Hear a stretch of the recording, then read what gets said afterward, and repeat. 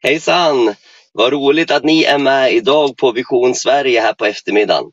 Jag heter Mats Nyholm, är präst och nationell evangelist i Santa Clara och sitter här i min bil. Ja, som ni vet till vardags så kan man få glädjen att resa till lite olika platser och också göra lite praktiska uppdrag och uppgifter. Och så är den här dagen för mig. Jag hoppas att dagen också är god för dig. Det är ju på en sån här dag, alltså en vardag, som avgör rätt så mycket för oss människor vad livet blir för någonting. Jag menar, man ska ju inte glömma de allra finaste dagarna i livet, som till exempel födelsedagen. Det ska man inte glömma. Och jag tror att jag har kommit ihåg Camilla, min frus födelsedag, samtliga år, tror jag, sedan vi blev tillsammans. Man ska inte heller glömma andra viktiga dagar. Till exempel, för att fortsätta på samma trådar, bröllopsdagen ska vi inte glömma, har jag uppfattat. Men de viktigaste dagarna i livet, det är ju vardagarna. De händer ju så ofta och har så otroligt stor effekt. Det vi gör till vardags blir så mycket vårt arv. Blir så mycket det som vi ger vidare till dem runt oss och till nästa generation. Därför behöver vi den här boken till vardags. Bibelordet. Som står fast och visst och inte ändrar sig efter tidsandan eller efter olika känslonycker eller på andra sätt som kanske verkar lockande kortsiktigt, men kan vara förödande långsiktigt. Ordet blir vårt vardagsljus, vår lampa, vår väg. Att vi utan att vara perfekta får umgås med den perfekte och långsamt formas i hans vilja och likhet. Och kan det gå snabbt ibland, vilket jag märker hos andra människor, så är vi också väldigt glada för det. Jag tänkte den här eftermiddagen om jag fick ta med dig på en vanlig dag i Santa Clara kyrka, där jag med många andra försöker verka just till vardags. En dag i Santa Clara kyrka öppnar 8 på morgonen och börjar varje morgon med bön. Jag läser om Jesus och hans syn på bön i Markus evangeliet 11, verserna 15 till och med 17. De kom till Jerusalem och han gick till templet. Där drev han ut dem som sålde och köpte. Han välte omkull borden för dem som växlade pengar och stolarna för dem som sålde duvor. Och han lät ingen bära med sig något över tempelplatsen. Han undervisade dem och sa: står det inte skrivet, mitt hus ska kallas ett bönens hus för alla folk. Men ni har gjort det till ett rövarnäste. Här ser vi Jesus passion för sin far i himlen, för templet och bönen. Jag har 2 så fina vänner i Santa Clara kyrka som jobbar med bokbordet där, Åsa och Filip. Och de sa någon gång när jag undervisade den här texten, så sa de: ska vi bli utdrivna nu? Ska vi bli utdrivna från templet? Vi är ju här och säljer och köper. Men då sa jag till dem att anledningen att ni ska vara kvar och förhoppningsvis fortsätta med det här alla era livsdagar, det är att ni hjälper att fokusera människors blick på Jesus genom er försäljning av bra litteratur. Den här försäljningen som jag läste om här hade ju fått motsatt effekt. Det hade blicken istället lyfts bort från Gud Fader och till någonting annat. Det är inte fel att att växla pengar och sälja duvor. Men det är fel i templet när det tar över och ersätter blicken för Herren. Det är så starkt tycker jag det som Jesus säger. Mitt hus ska kallas ett bönens hus för alla folk. Ska vi säga det tillsammans en gång? Mitt hus ska kallas ett bönens hus för alla folk.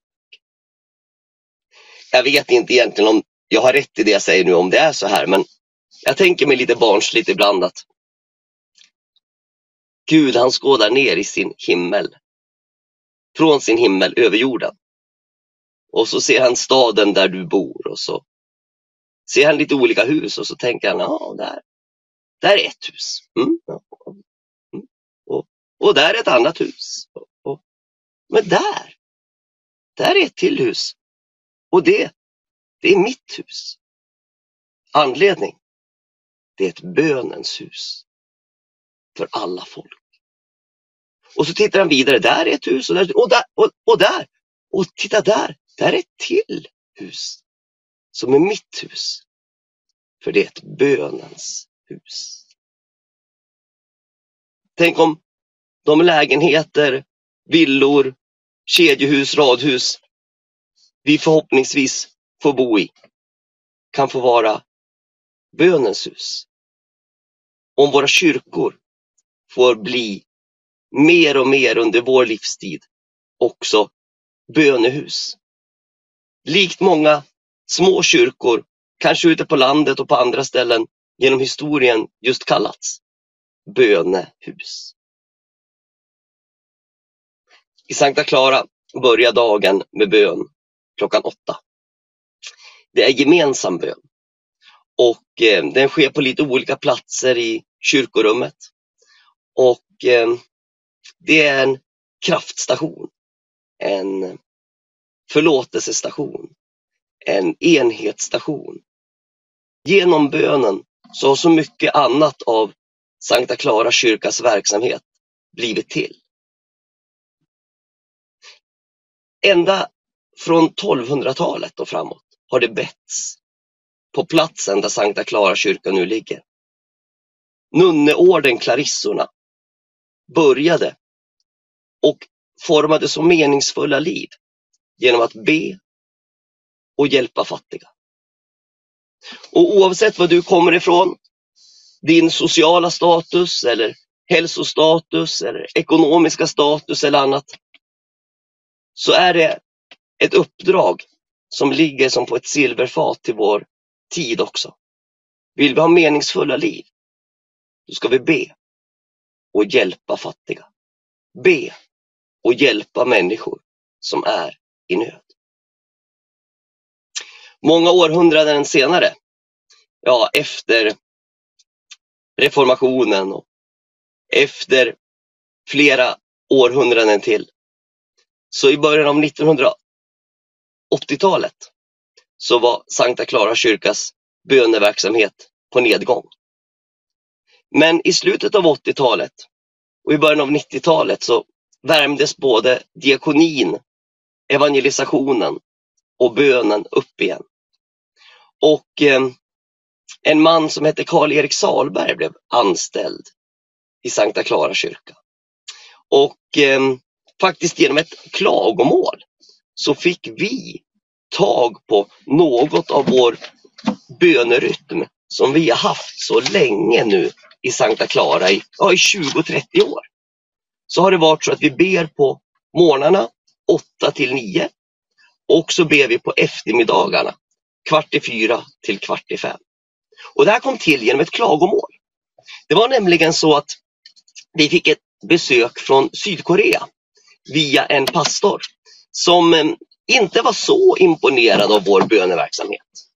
Och det hon gjorde var att hon kallade till ett möte med Karl-Erik och med Inga Pagreus som var diakon.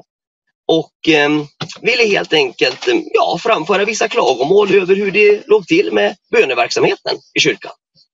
Så Karl-Erik sa att han kan väl gå på det där mötet om han liksom får nej, inga som skydd.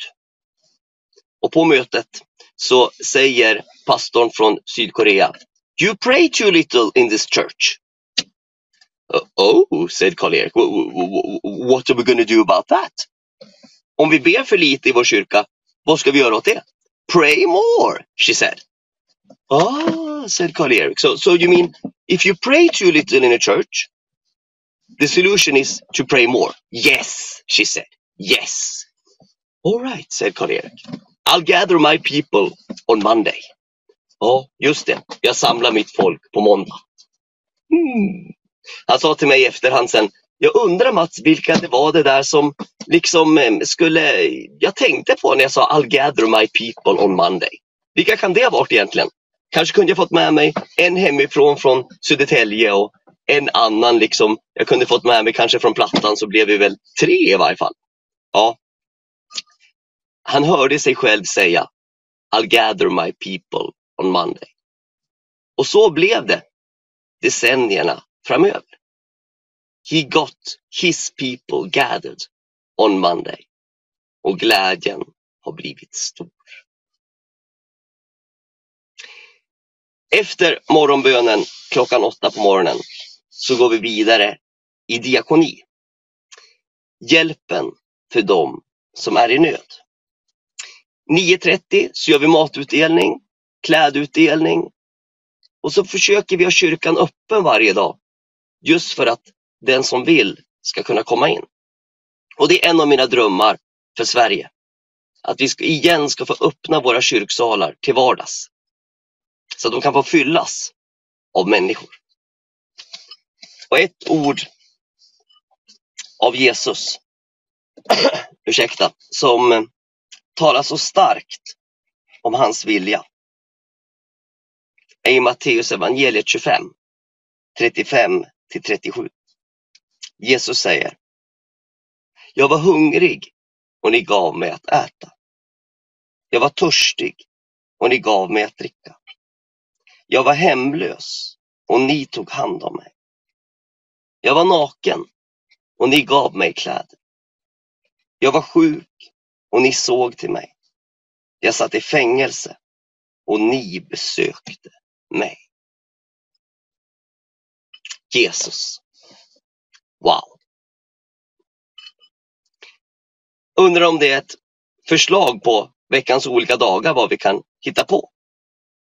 Jag var hungrig och ni gav mig att äta. Matutdelning på måndagar. Hjälp någon som är törstig på tisdagar. Jag var hemlös och ni tog hand om mig.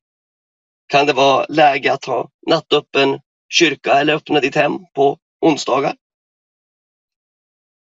Jag var naken och ni gav mig kläder. Klädutdelning torsdagar. Jag var sjuk och ni såg till mig. Sjukbesök fredagar. Jag satt i fängelse och ni besökte mig. Besöka någon på en anstalt på lördagar. Och sen söndagar, ja, vila. Fira gudstjänst. Tänk på vilodagen så att du helgar den. Jesus, han säger: "Jag var hungrig och ni gav mig att äta." Tänk vad det går redan här och nu att tjäna Gud. Vänta inte tills ditt liv är perfekt. Tills du tycker att du har allt på det torra, dina relationer är bra, din ekonomi är bra, du är mitt i ditt syfte i livet, du har gott om tid, inga sjukdomar, inga problem, och då börjar tjäna Gud. Nej, vänta inte på det tillfället. För hos de flesta människor så kommer aldrig det tillfället i livet. Visst har ditt liv också varit svårare än du tänkt dig? Eller? Tuffare? Konstigare? Eller i varje fall mer oberäkneligt än du tänkt dig? Inte nödvändigtvis sämre eller mindre värdefullt. Men visst har livet varit tuffare än du tänkt dig? Det är de flesta människors erfarenhet. Och vi kan inte vänta tills de jordiska förutsättningarna är perfekta för att tjäna Gud.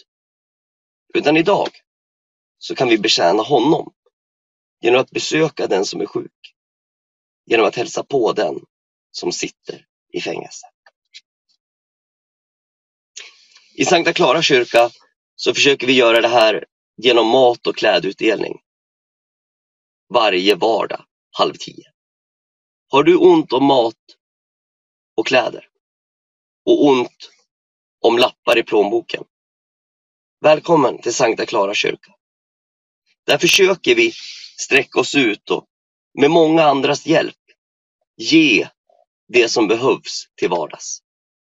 Jag vet vänner till mig som ber på morgonen och ber om resurser.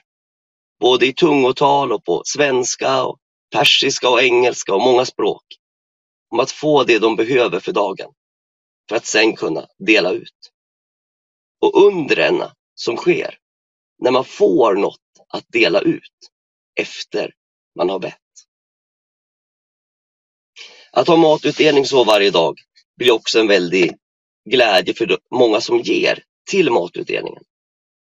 Kommer ihåg en gång när jag var på Pressbyrån nära i Stockholm, en av många kiosker. Och så vill jag tacka dem på morgonen för allt de gett senaste året till vår verksamhet. De hade skänkt yoghurt och bullar och frukt och färdigbredda mackor och havregryn och så mycket värdefullt hade de skänkt dag efter dag efter dag.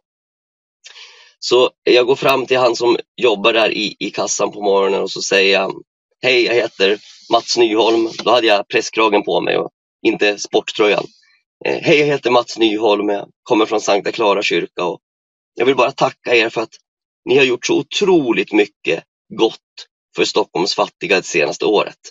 Vilka mängder av god mat ni skänkt, sa jag. Och han som stod där i kassan på morgonen, han gjorde lite så här till mig liksom: kom med här så ska jag säga något. Så sa han: du, jag sover så mycket bättre. Så. Va? Ursäkta, sa jag, lite sådär 6:50, lite trött i huvudet på morgonen som jag var.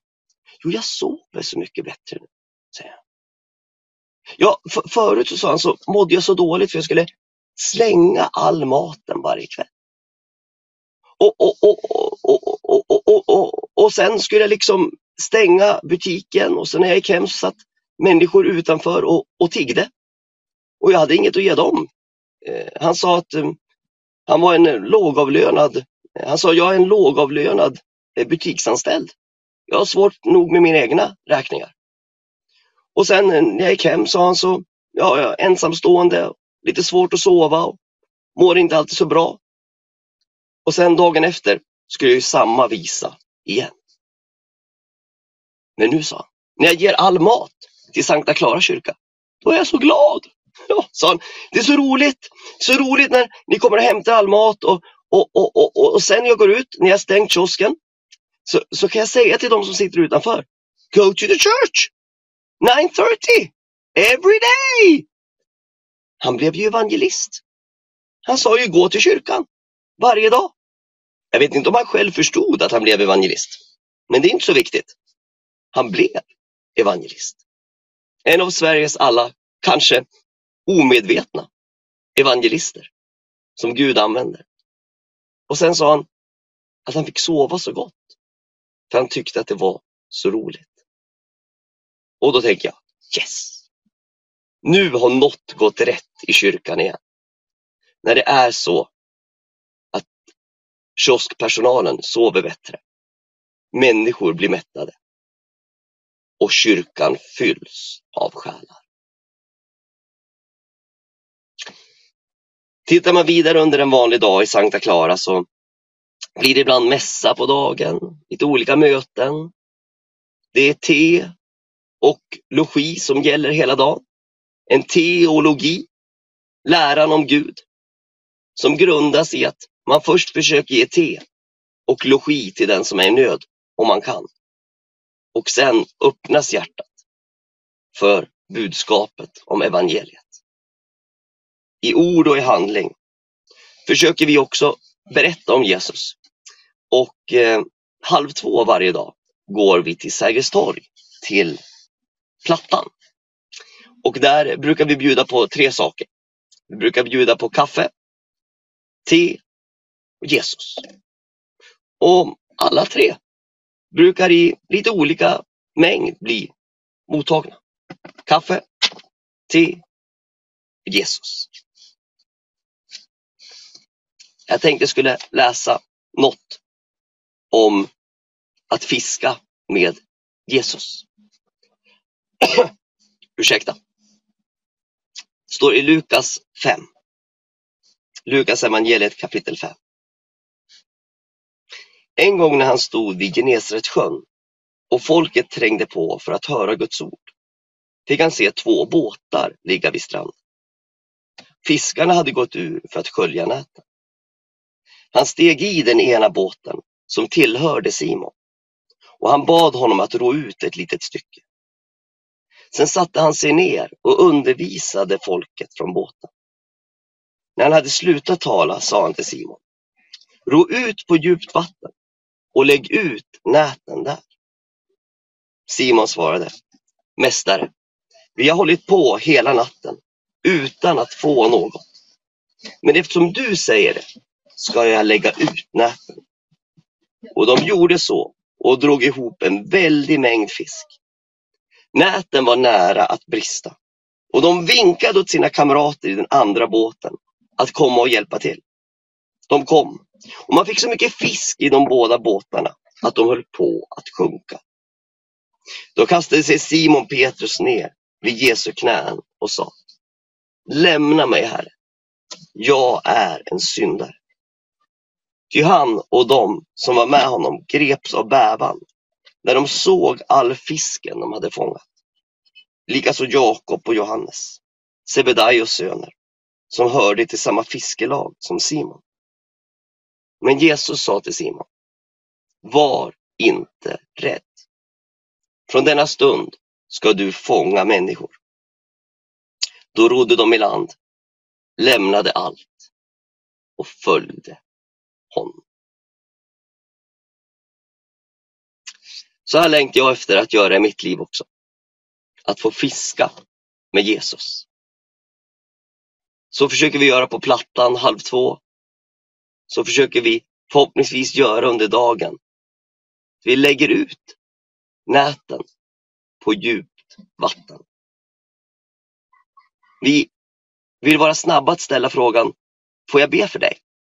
Vill du ta emot Jesus?